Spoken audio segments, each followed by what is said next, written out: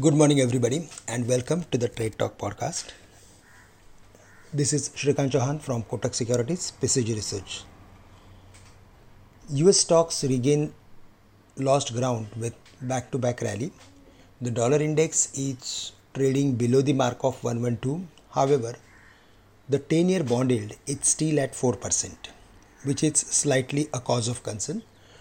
On Tuesday, domestic institutions did purchases more than the selling figure of FIIs. In fact, in the current month, domestic institutions bought more than 11,700 crores, while foreign institutions sold to the tune of 10,500 crores, which will support the market in the medium term.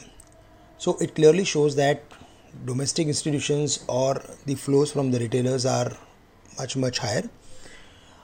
At the same time, we need to see that whether this macro factors starts favoring to the emerging markets or not. Otherwise, in the absence of that, we can expect a range bound activity. Apart from that, if we go through with our markets, then on Tuesday, we saw a gap up opening. After that, the market has broken almost all the important levels, 17,430, 460, and we saw the levels of 17,525.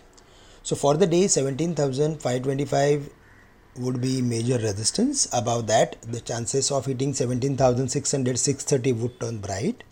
So the next level above 17,530 would be 17,600, 630. On the downside, 17,400 and 350 would be major support areas.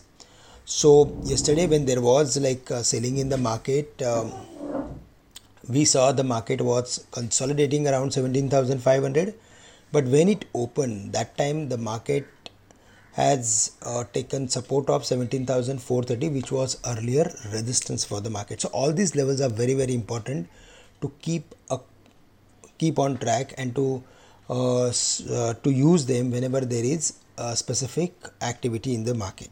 So for the day, in case if there is any correction during the day, then between 17,400 to 17,350 we should be buyer, with the final stop loss at 17,300. On the higher side, we are expecting 17,600, 630. So for that, we need market to trade above the levels of 17,530 confidently. We may even see the levels of 17,700 in the best case scenario. For the Bank Nifty, the important level is around 40,100 to 40,000.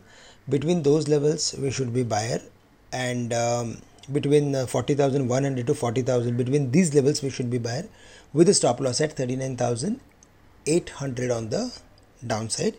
Again, the chances of hitting 41,000 are turning much brighter for the Bank Nifty. For the day specifically, we are going to focus on again financials, select IT companies, and also we need to focus on few auto companies. That's all from my side. With this, I am ending today's morning podcast. Thank you very much for listening me, and have a great day to all of you.